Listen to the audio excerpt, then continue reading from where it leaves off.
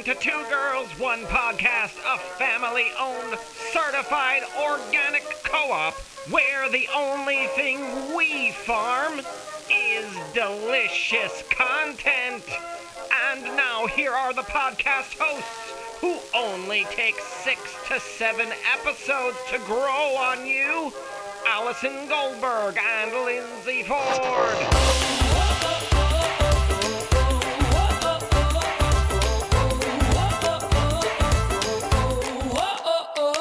Hello, world. It's me, Lindsay. And me, Allie. And also Matt.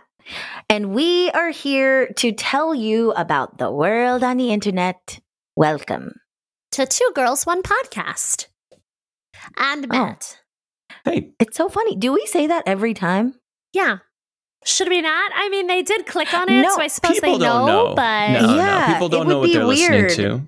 If you got this far and you didn't know. But I do think they do that in every single podcast. So we should do it in ours. Maybe a listener forwards to a friend, please do. And it's like, oh my God, check out this episode. And they click play, but they don't really even know what they're listening to. And welcome, you're here. When I listen to podcasts, I say, Alexa, play any podcast. And then I don't know what the fuck I'm listening to. So you got to let them know. Google Home can't deal with podcasts. It's absurd. You can tell Google Home a specific podcast and episode you want to listen to, and they're like, playing podcasts. And I'm like, what? And then everybody's like terrified that the robots are coming. I'm like, they are not coming anytime soon. It's a slow trudge. Speaking of things people are terrified of, I got my flu shot and my Tdap vaccine today, my booster shot. Oh my God, you're just rolling in vaccines, you little bitch. I got so many vaccines, all the little machines tracking everywhere I go are inside my blood. Damn, this is so good. Oh my God, that's me. I know, it's a real mindfuck when he plays you know what I mean? You're like, how did I just interrupt myself? It's actually my dream. Yeah. To interrupt myself. Oh, wait, what? Why? Because I'm always doing it to other people. So I want to know how cheerful and delightful it is to be interrupted by me. It is delightful. It's delightful. JK, I try to leave space. Actually, insight into me, which is what everyone is craving. When I was a little kid, I knew that I spoke too much. Like, I knew I talked a lot. I was like, I talk a lot and I know it. And I actively practiced not saying all my thoughts out loud. Like, I was like, give people space to talk. Like, in my mind, I said that as a kid, as like a little 8-year-old. I was really weird, Matt. I was a very weird as and self-reflective kid. Yeah. I mean, I'm still weird, but I mean, I can only imagine. My parents said I didn't laugh at movies that I thought were funny when I was little. And then at the end I would say, really?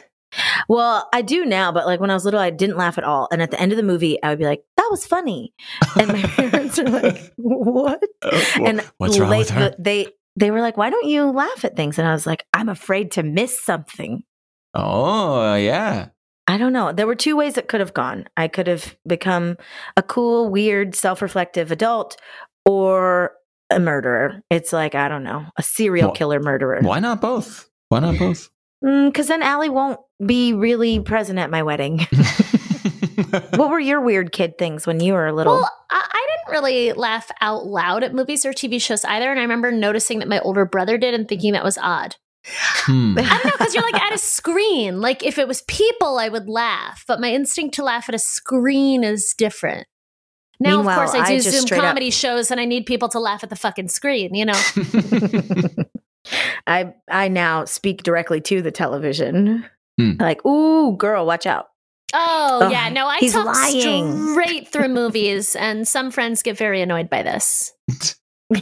Like laughter when you're with friends it's more present, but then you don't laugh during a screen viewing. I get that, but then there's some things, maybe certainly for me, where it's like 1% of movies or shows you are laughing out loud at a screen alone in your room. And that's the comedy that I'm like, yep, there's nothing better than this. Do you have that or you never laugh? What? Oh, I laughed I out don't even loud. understand that question. I get it. I get You're it. He's saying you never. like, you never laugh when you're When just I'm watching a screen. Alone? But Very if you're alone, rarely, if I am alone and I laugh out loud, Catherine O'Hara fucking did something crazy. That's what I'm saying. and So for Schitt's you, Creek. it's Schitt's Creek. Yeah. for me, it's Maya Rudolph doing most things. Mm-hmm. Mm-hmm. Maya Rudolph doing almost anything will make me laugh out loud. Mm-hmm. Mm-hmm. Yep. And then I will repeat it for like a week.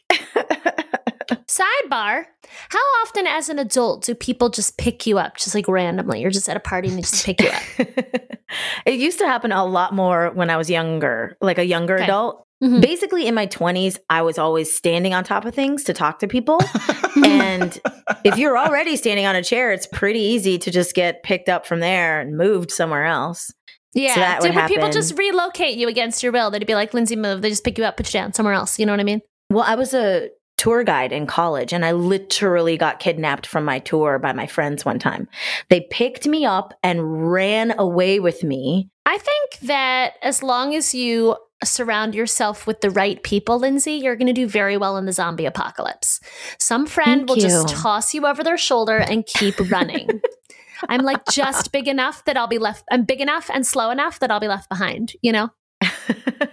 No, you'll be okay. You'll be okay. How? I'll tell them to take you too. Thank you. Thank you. Anyway, speaking of the pandemic, I guess, I don't know, some interesting things happened. At least from the perspective of this podcast, it's been kind of interesting to see the already existent virtual world kind of light up.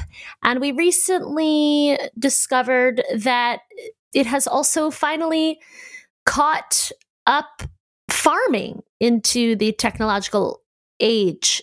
I think I explained that in a very convoluted way, but basically we found out that there are more and more farms going online and different platforms helping them connect locally so that people, I think there's more and more awareness of the benefits of buying local for climate change and the food itself and the value of it. So we're looking today at how farmers markets are moving online.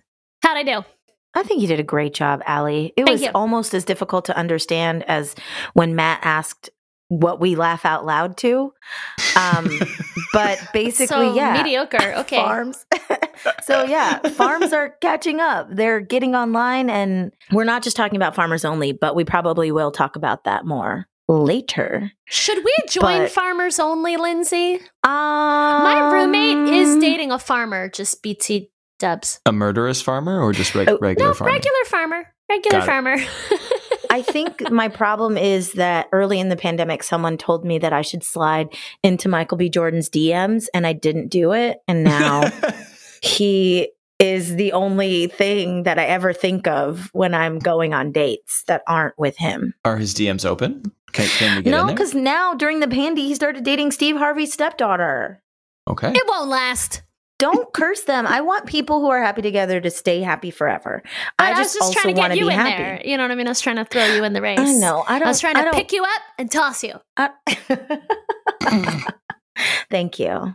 Matt, this is Yes. the time that you need to give us the trivia. It's here. It's time. All right. Denzel Ooh. No. Matthias? Oh. Matthias? What? I was Not like, the one you Washington? thought. Not the Yeah. one. Okay, I don't different care Denzel. anymore. Ali's checked out. Wrong Suddenly, Denzel. my interest level has plummeted. Denzel Matthias is a farmer who runs for a him. vineyard. Yeah, he's a lovely guy from what I've seen. He runs a vineyard in Stellenbosch, South Africa, and he is notable because he uses no pesticides at all in his farming. What does he do to protect his very delicate crops? I have 3 ridiculous choices for you. 1 is real, 2 I made up. Here we go. A. Every morning he lines up 1,000 ducks and parades them into the vineyard to eat the pests. Nah, Or is them it ducks B? be eating all the food. B. He has an array of 400 iPhone 6s set up in a grid just under the soil. When receiving notifications, the iPhone 6 specifically vibrates at a precise frequency unlike any other phone. So this grid of tiny earthquakes drives pests and insects crazy but does not disturb the roots of his crop. What? All the phones are connected to a network, to a computer in his house where he regularly texts Bible verses to the phones every 20 seconds to create the vibrations. That is choice B. Choice Matt, C. you've lost your fucking mind. That is crazy. Choice C. It has to be the real one because it's so fucking stupid. Get but ready. Go ahead. Denzel, not the actor, has accidentally stumbled upon a mixture of linseed oil, milk, and lime, which, when sprayed on his fields, acts as birth control and a sex deterrent for most insects, snails, and rodents. However, when trying to replicate this for the mass market, scientists have no fucking clue why this only works on Denzel's fields. They currently suspect there is some chemical reaction with the soil, but again, this concoction, birth control for pests, only works in this one farm. Those are your choices. I'm going for that one. Let's go see. Me too. I wanted to happened. see also. I do. Okay. Yeah. Because let's talk about putting iPhone 6s in the ground that you're also using. Like, does he take them out when he's watering? I don't think so. Mm-hmm. Yeah, no, that one has a lot of complicating factors. Also, what Bible verses you texting to yourself, bruh? That's crazy. Just say, yo, like, why are you taking a whole Bible verse? What? Denzel, let's walk it back here. Agreed. All right. We will find out the correct answer. You're both going with C. No one's picking the ducks. No one's picking the iPhone 6s. Everyone's choosing C. We will find out if you are correct after this important commercial break. These people are growing in my heart because they donate to our Patreon at the $10 or more level. Wesley Cordell. You are a delicious little peanut. Also, Jerry Duran. You're a juicy durian. Ooh, I'm sorry, they're stinky. Ooh, that was good. Jessica Fox. Please don't eat all the vegetables. You should vote me off the island for that one. Kathy Phillips. Let's say you're a juicy peach. Matthew Scott, you're a box of berries. Melissa Elliott, you're a delicious avocado. And William, you are as sharp as a carrot. And Allison, you are as yummy as a russet potato. Is that yummy? Depends how you cook it. Can a russet be. potato soaked in butter. Are you kidding? Potatoes are literally my favorite food. Really? Lindsay, we gotta Potatoes introduce of you to all some kinds. more food. Sweet potatoes, purple sweet potatoes, so yummy. You too can have us say your name in awkward ways if you visit patreon.com/2G1P.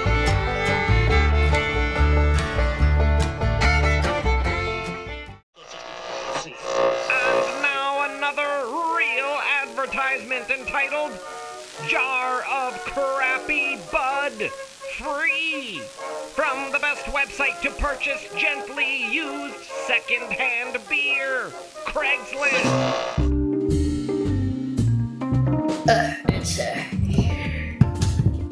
Well, it was probably good at some point. It's definitely like almost an ounce of some well-manicured buds.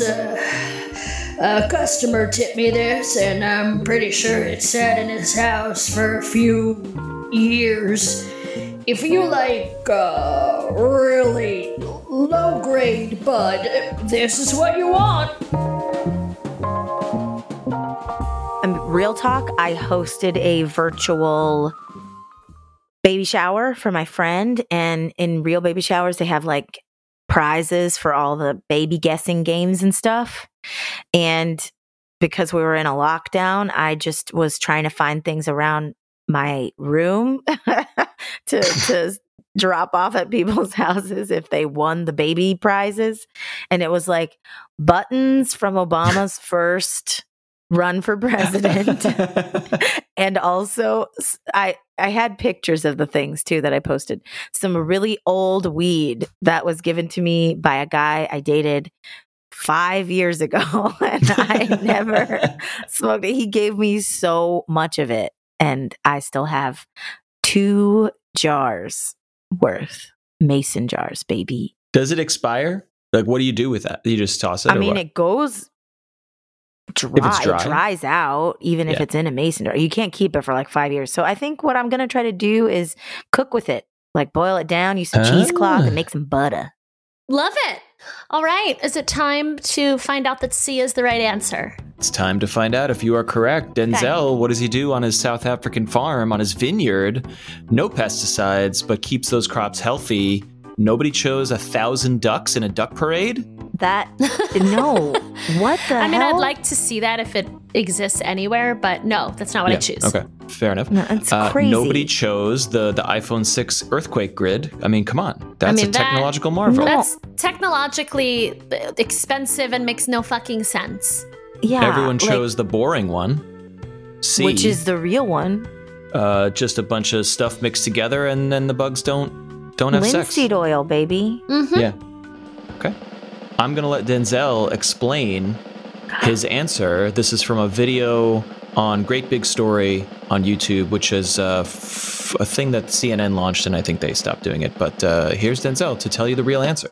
It's a special farm because I use ducks instead of pesticides to work in vineyards. My name is Denzel Matthijs. I'm a duck farmer. Oh, The that's ducks so are cute. not dangerous. They are natural pest controllers on the farm. The snails will ruin the wine stick shelf, and the ducks prevent that from happening by eating the snails. Then at 9:45 in front of the main house, we do something like a duck parade. All our ducks is marching in one straight line. It's adorable. I'm going to say that Lindsay and I both guessed C, and so I'm overruling this. The answer is C. It's 2 against 1. Okay. I guess it's okay to be wrong. I don't know. Also, that's crazy. I don't agree. Why does he do this?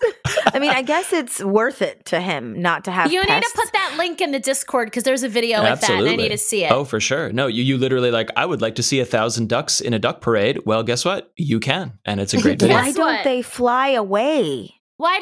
So many questions. Well, on that wonderful note, let's talk about snacks.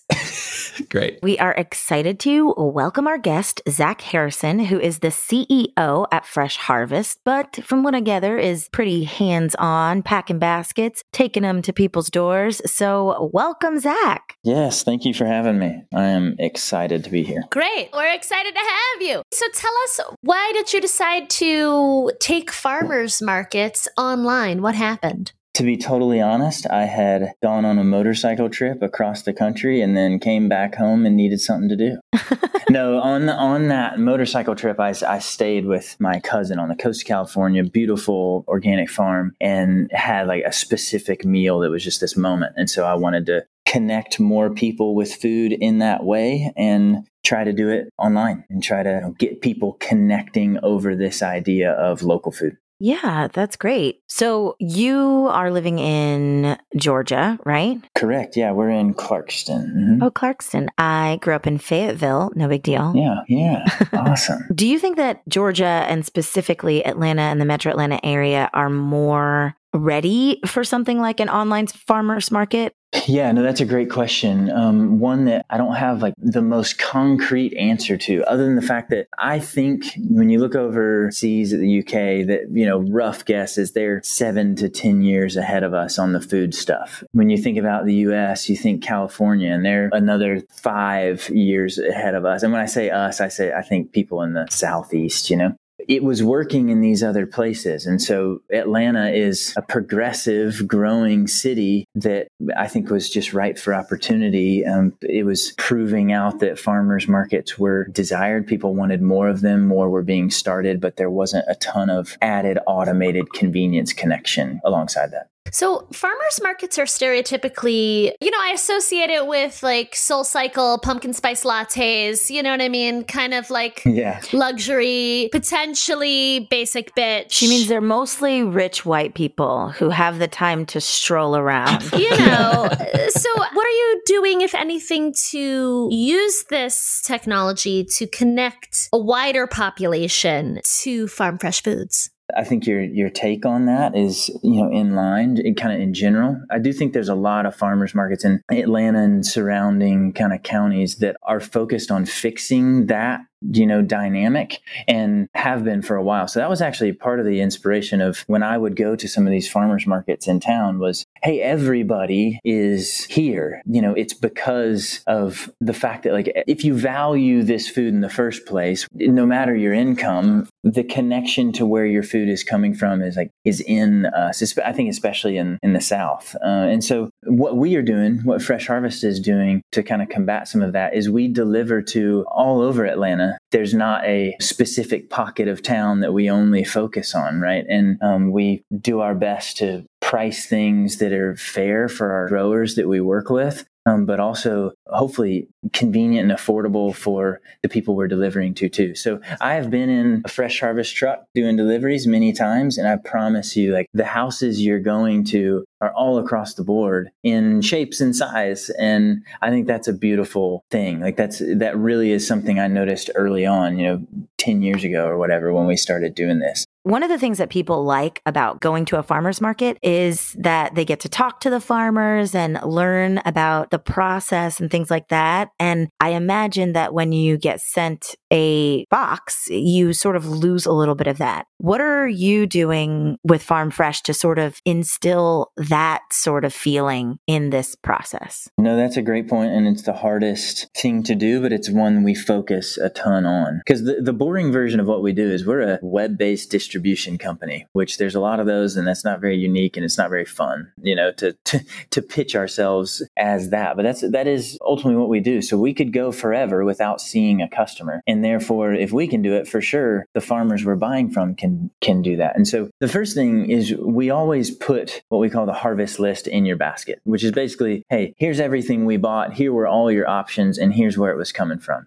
So we mentioned the farm, we mentioned the specific variety of produce, all that. So you can look at that and call us to the carpet if you think we aren't being transparent about those things. A key metric that we have here in-house is what our percentage of our cost of goods is being spent locally. And that's a huge thing we focus on all the time. So would our farmers vouch for us? If a customer went to a market and talked to Nicholas at Crystal Organics or Ashley Rogers, or some of these folks we work with all the time, would they say, oh yeah, we absolutely sell to them. We sell a ton to them, and you're getting our stuff in your basket. So that's one thing. Another big thing is we actually have a garden ourselves here in Clarkston, and we do community events. So we invite customers to different types of events, whether it's the dinners on the farm or just work days, come out and help prep and learn about how to do this, that, and the other thing that coincides with the food that you're getting in your basket. No, that's really cute. I think what's interesting is that your mission, it seems, is to both scale the local markets, but also keep them local. Yes. I was wondering if you could talk a little bit about maybe what that push and pull is in terms of connecting people within their community. Yeah, no, I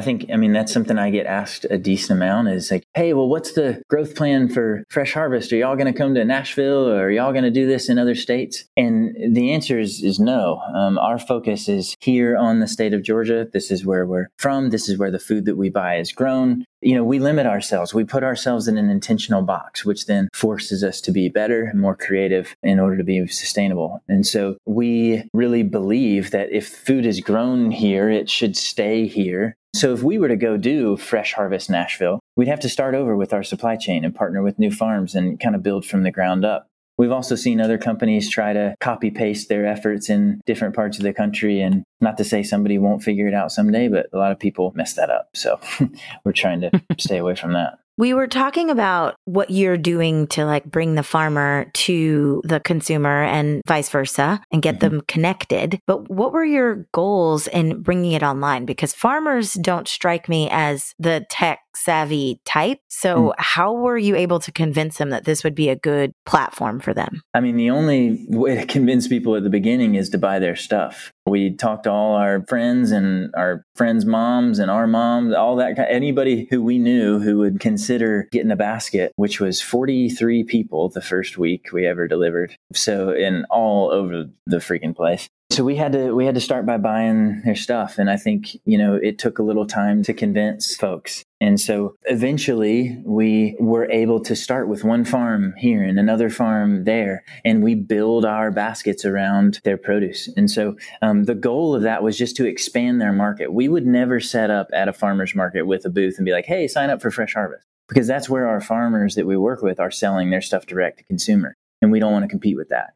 And so our goal is to expand their market and say, hey, how can we get your stuff to more people? Cool. Stereotypically, impoverished communities also don't have access to fresh fruits and vegetables. I think there were some studies done where they mapped it out and found that, the biggest, best grocery stores were in richer areas and that there might be none in a poor community. So what are you doing to perhaps reach those communities and bring them fresh produce? And along those lines, what are you doing to potentially raise awareness around the value of this, right? Because you mentioned California's ahead, and I'm here with a lot of pride living in California, but it's definitely like, I don't know, I feel like there's also this education component of like realizing that the food at grocery stores is loaded with preservatives and all of this stuff. So what are you doing to educate and reach other communities? The first thing is the fact that we're in Clarkston, which would be one of those communities. That's where our office is and our warehouse and our garden. We have a program called Share the Harvest that we donate to, and our customers actually donate to, where we buy the same produce we buy from our farms, and then we go and we sell that produce at markets at the different apartment complexes at highly subsidized prices in Clarkston. And we want to expand those efforts. That obviously has been shut down because of the pandemic, so we've connected with other organizations that do that for us. They take the food and take it to people that need it. And so we donate to that every week.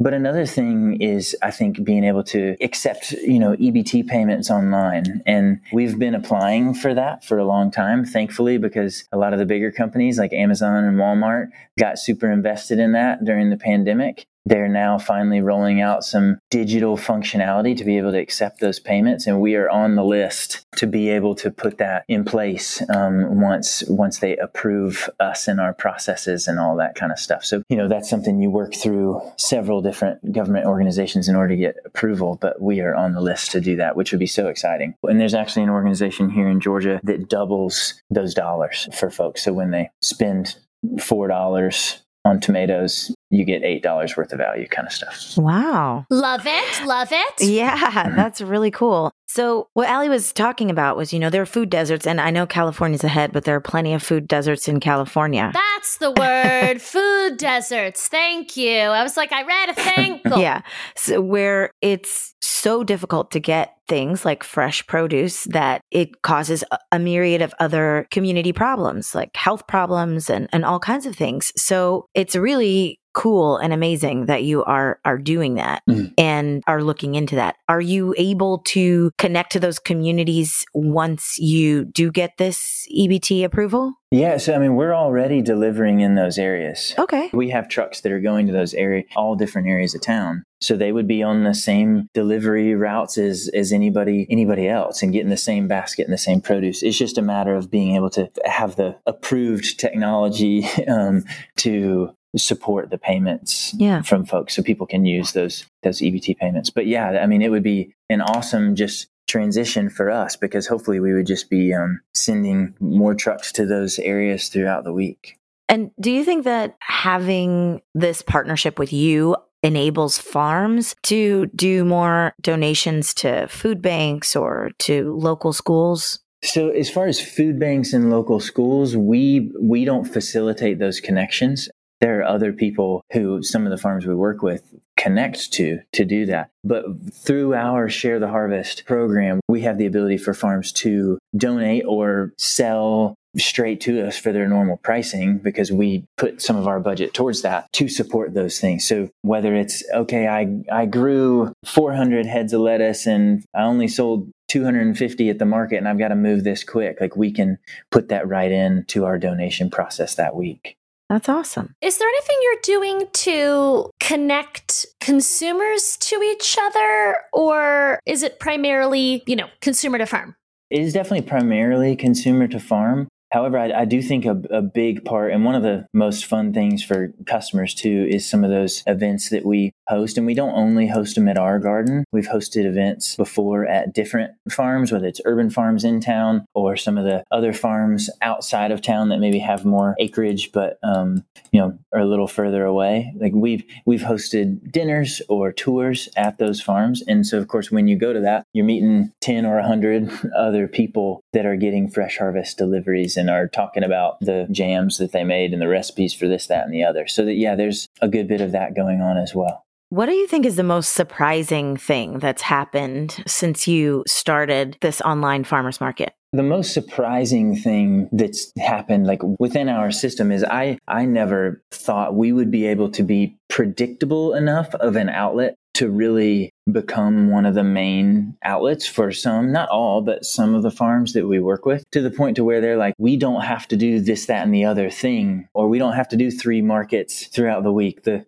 Wednesday one, the Thursday one in the other town, and the Saturday one over there. We don't do all 3 of those anymore because we're able to move more of our produce through you guys. You always hope that you can be a reliable resource for folks and that you can be predictable enough for them to build a budget around, but that's definitely not something we thought we'd be able to achieve when we were starting out. And that was a really neat surprise at the very beginning of the pandemic. We had several farms who are really invested in selling to restaurants, which is awesome. At a lot of the restaurants I'd love to eat at, but when they were closed up, these farms didn't have outlets then for their produce. At the same time we were growing because people were locked down, we were able to buy all that stuff up. So that was really cool. This seems like a big step forward for how we can transition away from what Allie likes to call big farm and transition towards eating more local and really discovering what the producers around us are doing using the internet. What do you see being the next steps with connecting people locally via something that's usually used to connect people more globally? I mean, I think that's when you can just see the trends of grocery budgets, like more the power of the dollar when it's spent locally can do more because you're not having to put as much into the logistics to get that thing from here to there.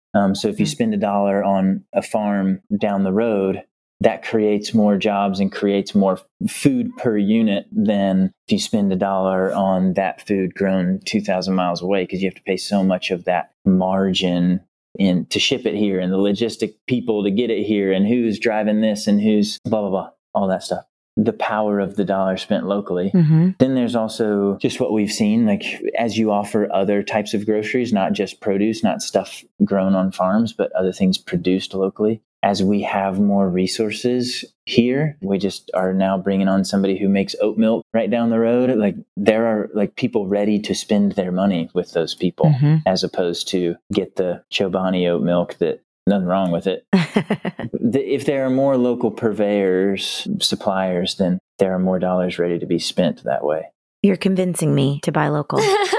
So I know you said you're not looking to scale nationally. You're just planning to stay in Georgia. Mm-hmm. Are there groups in other cities that have reached out to you about your model? Yeah, there are groups in other parts of the country and world that are doing similar things to what we do, which is obviously really encouraging. And there are some other companies and people of those companies that we've gotten to know pretty well. And we talk shop a little bit, which is great because there's a lot to learn. You don't start out doing what we're doing, at least most companies don't, thinking, I'm a technology company.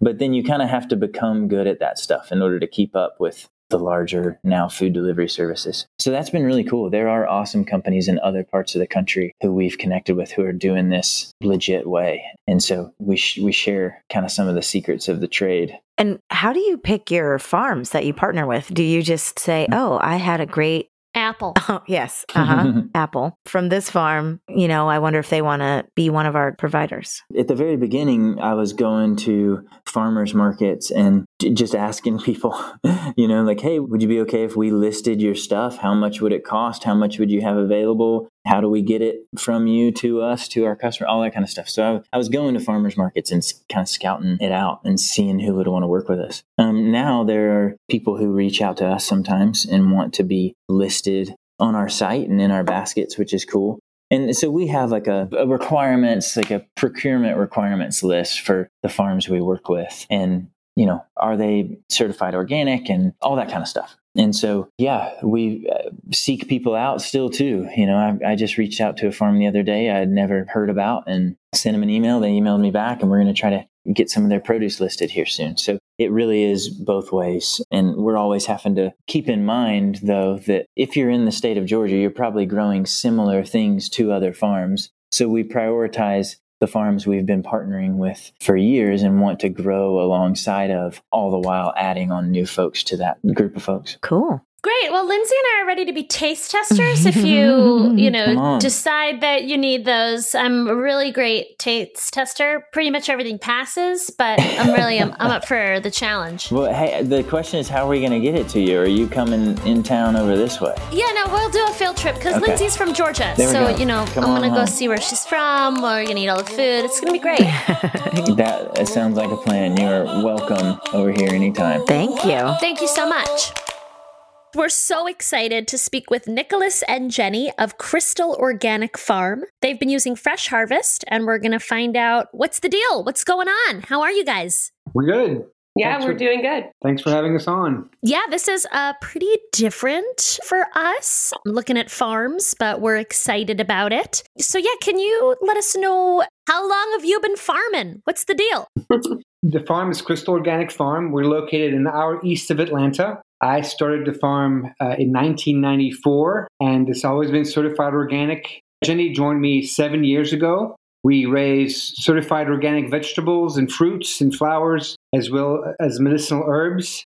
And we sell our product to mostly the Atlanta market and the folks around here. So we're really small, local farm. That's so cool. And Jenny, when did you join? 2014, I came to farming from a background in fashion merchandising, marketing, and I needed to make some life changes and started farming. I was getting food from Crystal Organic Farm, and I just inquired if he needed a part-time help, and I started farming, and what followed is our love story, and we're now married, and we farm all of this together. That worked out well for you. Yeah. Wait, did you say you went from fashion and merchandising? Yes. So I went to school for fashion merchandising. I worked in sales and marketing and management for a long time. And then just in my late 20s, early 30s, just wanted to make, some changes. I had some health issues and just wanted to really change it up and get in the dirt and, learn about food and holistic living. And I found farming here. What was farming like for y'all in the olden days, pre-joining Fresh Harvest? Fresh Harvest is our largest customer by far now, and we grow most of our food to service his customers. Before Fresh Harvest, we went to a farmer's market, a neighborhood market in Atlanta. It's called Morningside Market. It's still going on. I was actually one of the starting farms there in 1994. And then I also sold a bunch of produce and fruits to local high-end restaurants in Atlanta. What I have found is that a lot of people want to seek out local food and they want to buy local vegetables. There's really only a finite number of chefs that actually really do it and are committed to it. And we all knock on the same door. So I found that our sales to restaurants, as more farmers were doing what I was doing, they were trying to support all of us, which I appreciate them for that. But it turned out that it wasn't really worth my time to run around to these same restaurants for less and less money. And so Fresh Harvest showed up. They came at the right time for us. It was the pre-pandemic days. We were still going to market. We were able to basically tell all the restaurants that we weren't supplying them anymore. And Fresh Harvest kind of took over that part of the business for us, the wholesale part of it. It's been really great because Zach and his crew are really nice to deal with. It's just a different dynamics than dealing with chefs that come and go. You have great restaurants, great chefs, but one week you have one chef in the restaurant, and next week they may have another opportunity somewhere else, and then you're dealing with another chef in that same restaurant who has a different idea. So the dynamics of dealing with restaurants is it's a little different than dealing with a company like Fresh Harvest. The same people there all the time. They have a really good system going. I've been doing this for a long time, so Crystal Organic Farm has a name recognition, so even a lot of these customers already knew about us, and so they're really, really excited to be able to buy our food through their platform. Discontinued going to the farmer's market after almost 25 years, getting up at 4:30 every Saturday to go to a market. Just for quality of life reasons, I was just really tired of having to do that. And so when we saw that Fresh Harvest, their numbers were going up too with the pandemic and everything shutting down. We were able to sell more food through them. We were able to discontinue going to the market. We create our own little online store, and that's how we operate right now. I wanted to take it back a little bit for listeners. It sounds like before Fresh Harvest, your life was waking up at, I think you said 4:30 in the morning, going to farmers markets. Sounds like there was some haggling with restaurants. Can you tell everyone about how Fresh Harvest works and how that's changed the game for you?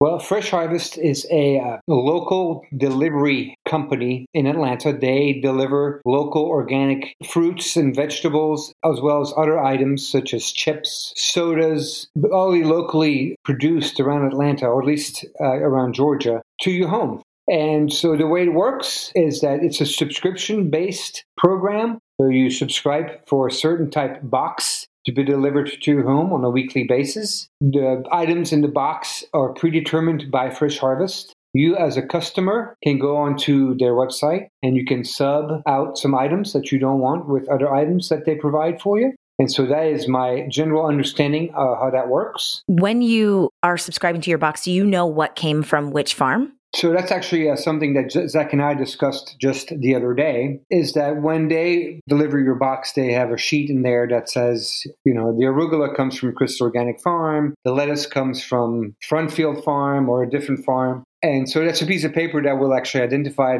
which product comes from where. Some items, they also provide you with organic bananas, not coming from Georgia, obviously, but it will be very clearly stated that these bananas come from Costa Rica. So it's a good question because some people don't read that piece of paper and they think bananas are coming from Georgia, which they obviously cannot be. And so we're working to making sure that people understand that this food is really local. We are actually using twisty sides that say our name on our food now. We're going to use compostable bags with our names on there, just so when people receive that, it will be very clear in their hands. They don't have to look at a piece of paper that says, hey, this comes from us. That's cool.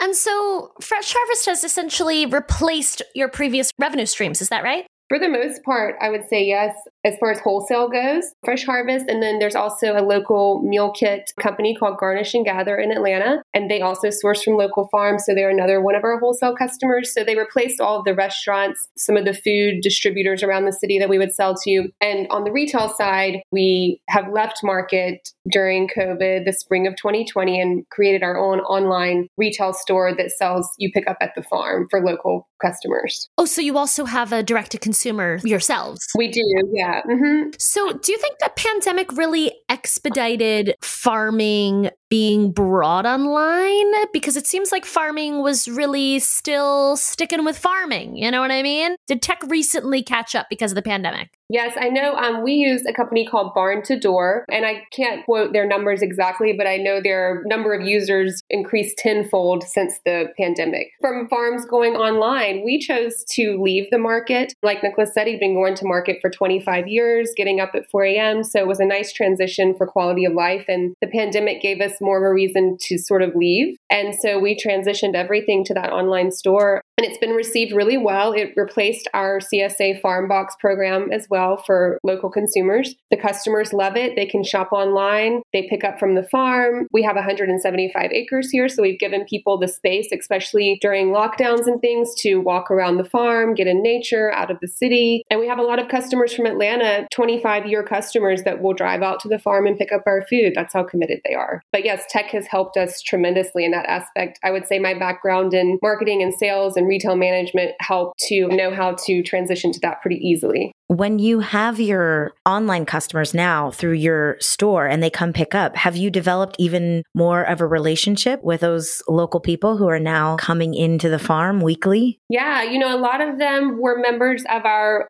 CSA Farm Box before, and many of them used to come to the farmers market in Atlanta and would drive out from Atlanta. But then we picked up quite a few new customers as well. And we get a little more time. It's not as busy as the farmers market. So when they come out, we can spend time and chat with them. Their kids can, go out and see the vegetables growing and see our chickens. And so there is more of a connection here, I would say, yes. And what are the different ways that you are interacting with customers? So I know you said you're making sure your branding is more apparent. I appreciate the compostable bags for sure. Mm-hmm. What else are you doing to connect with them? I think Fresh Harvest mentioned something about farmers leaving notes or consumers leaving notes for the farmers. Is that right? Yes. So Fresh Harvest, they do a couple of times a year in their customers, when their customers receive their Fresh Harvest box, there will be cards for them to write notes to their farmers, I believe, or they'll give them a farm and say, write to Crystal Organic Farm, and each customer will get different farms to write to. And they will send notes back when they pick up their containers, because Fresh Harvest uses these reusable containers. So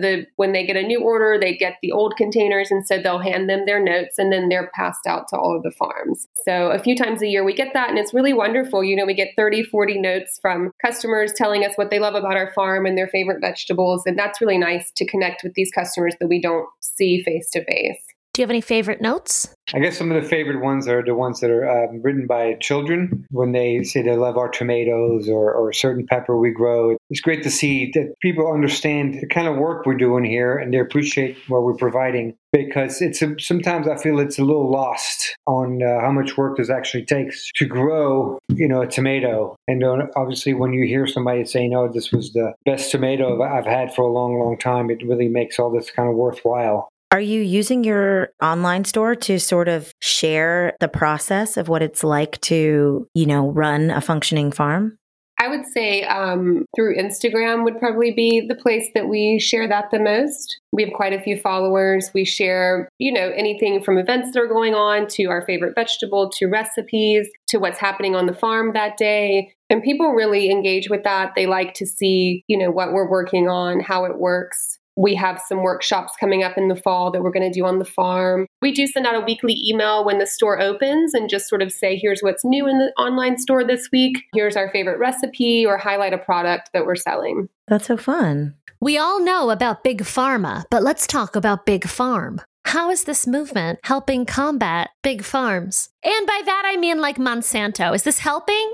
There are going to be more and more people are going to wake up and say, hey, hold on here a second. I want to know what I'm eating. I want to know that what I'm eating is not going to, get me sick. And as when you look at our culture, American culture, it's not like we're a healthy bunch. And so I feel like it helps us because it makes people that are aware. They want us, they find us, they want to buy our food, they're committed to that. Do you think the pandemic has made people more conscious of where their food comes from? I would say when we saw the state shut down last, spring of 2020, our our online store, the customer base increased, it quadrupled our orders weekly. People were afraid to go to the grocery store, afraid to go out. There was a stay-at-home order. Yeah, that had a big influence as life has sort of gotten back to normal, in air quotes here. We've seen that number lower back down to a more, reasonable amount of orders weekly. But there are the people who stuck around, who came during the pandemic, who wanted to know where their food was coming from. There were food shortages in the grocery stores. There were meat shortages and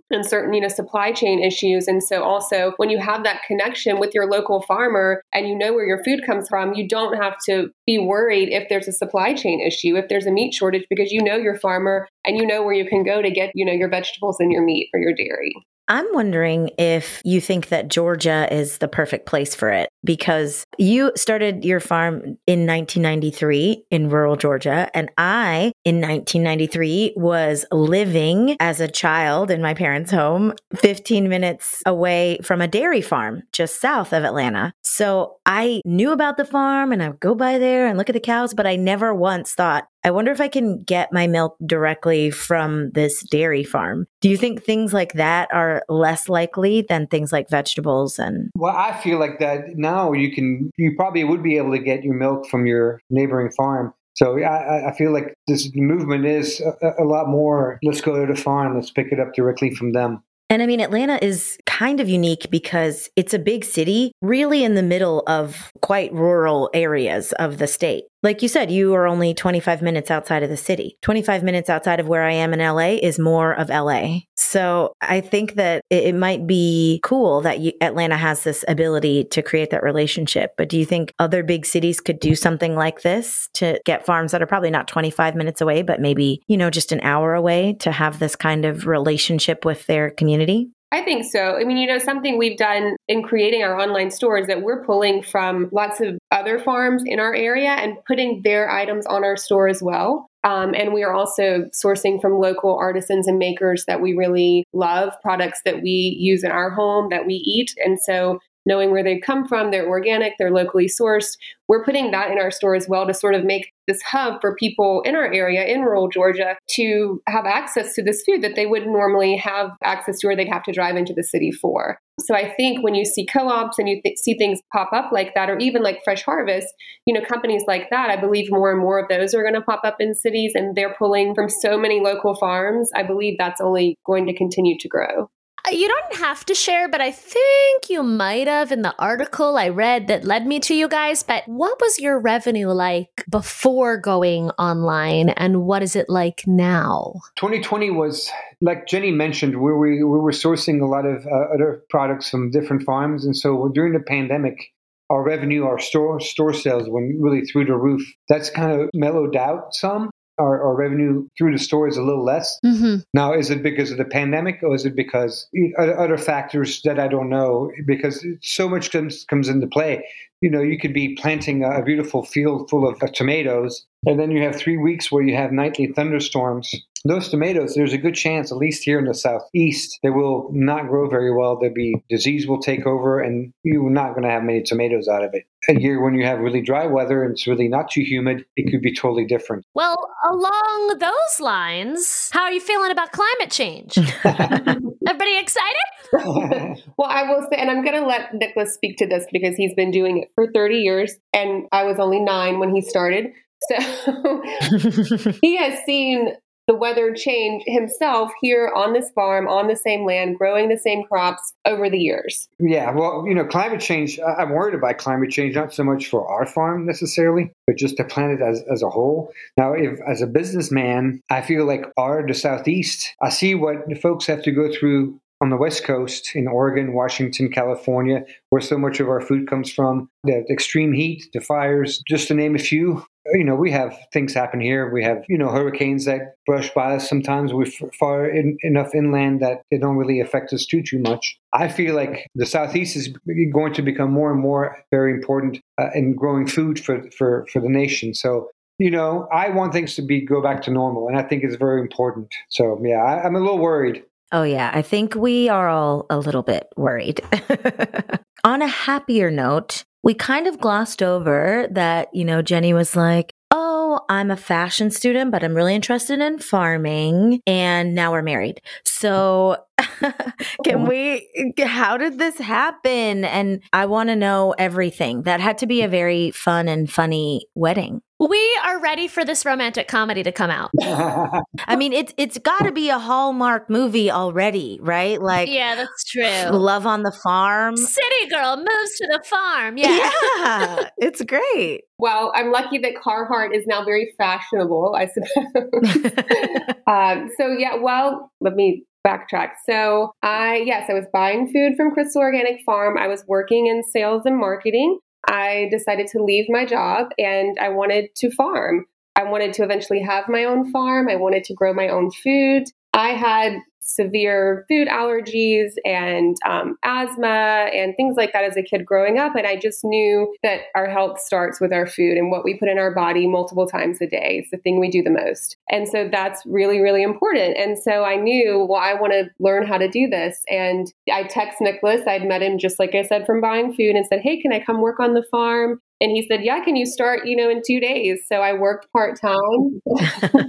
I didn't know anything, and I actually worked with him for about 6 months, and I left and went and managed another organic farm on my own for about a year. And then I came back to him. And in the meantime, we started dating and fell in love. And, when I came back, it was for us to run this together and create a life here together. Yeah, we were just married 2 weeks ago, officially, actually. Oh, congratulations. Thank you. I definitely, learning to work together and live together and do this work that's physically demanding, it's not always easy, as any farm couple will tell you, but, we make it work. At the end of the day, we're there to support each other. And, one of us is disappointed because the deer ate all of the sweet potatoes. The other one can lift them up. So we balance that well. That is very adorable, and I'm looking forward to seeing it in the Hallmark Channel Fall movie collection.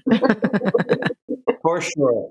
Who needs Farmers Only when you have a farmer's market? I know. Do you guys know about Farmers Only, the dating site? Oh, I've heard of it. I was going to make that joke, but I didn't.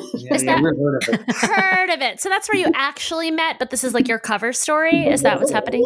Exactly. Cool. Thank you so much for joining us. We wish you the best of luck with all your farming endeavors and spreading the word about nutrition and climate change. And when I come visit my parents, I'm going to come visit your farm. Oh my God, you totally should, Lindsay. Yes, please do. Yeah. I'll send Allie pictures to make her jealous. Great. Please do. Thank you so much. I'm definitely telling all my friends in Georgia to subscribe to this thing because it sounds pretty cool. Yeah, I'm just interested. Of course, technology is taking over absolutely everything, our brains, our bodies, our souls.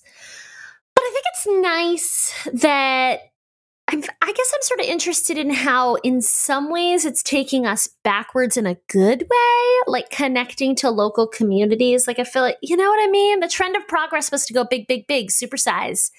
And now people are realizing the value of these small. Yeah, like Lindsay. Just They're like going you back and to me. Lindsay size. And I know Allie is I'm also pretty small. I just would like I would like listeners to know that as small as Allie keeps saying I am, she is literally a hair's breadth taller than me. Yeah, I know. I just am really proud also because for so long, I was co-hosting with Jen and she's a giant. And so I'm just enjoying being the tall one now. You know what I mean? After so many years. Let's get it clear. You're not the tall one. I'm not. You're the less short one. That's true. That's true. Well, if you love bite-sized fun, support us on Then you're Patreon. Patreon.com/2G1P. Or if you aren't ready to support us and you just want to see if we will talk back to you if you talk to us on social media, yeah, you can. Well, no, you could call and leave us a message. True. And speaking of Jen the Giant, she's going to tell you that number right now. 347-871-6548. That number again, 347-871-6LIT. Email us at 2G1podcast@gmail.com. Just email us. What are you eating right now? Like literally right now. What are you eating? Just say, cracker. Email just us. Send us a one-word email. Just tweet us. Tweet us what you're eating right now. I'm at Allie_Goldie. And I'm at The Lindsay Life. And I am really interested in what you're eating. CTC? That's true. You know what? I found out through the Twitter twatters that Lindsay's not the only one who calls it CTC. It's a thing. Definitely not. I didn't realize that. Literally everybody be calling it CTC. Ding dong, short and stout. Tip me over and pour me. Oh, the other thing that Allie and I are definitely not going to put on the Patreon or post in the Discord is the direct to Hallmark movie that we are going to write about the Crystal Organics Farms. And maybe that is the name of it. Dang. Are you sure? Crystal Farms Love in the Lettuce. If you want to just tweet, that's good. Tweet at us the name. How about tweet at us let the us name. love? Let us love. Ooh, Get it? Get it? You're Get so it? good. Let us love. Yeah. Okay, I need to shut this down. Let's Yeah, get we out of here. gotta go. We gotta go. All right, friends. It's been great. Let us know how you're doing. Bye. I'm killing it. Two Girls, One Podcast is hosted by Lindsay Ford and Allison Goldberg. Then buried in a hole while we wait for it to grow. Produced and edited by Matt Silverman in New York City. Additional editing by Avital Ayler. Production assistance is provided by The Podglomerate. This show is a production of The Daily Dot, the #1 source for in-depth reporting about life on the internet.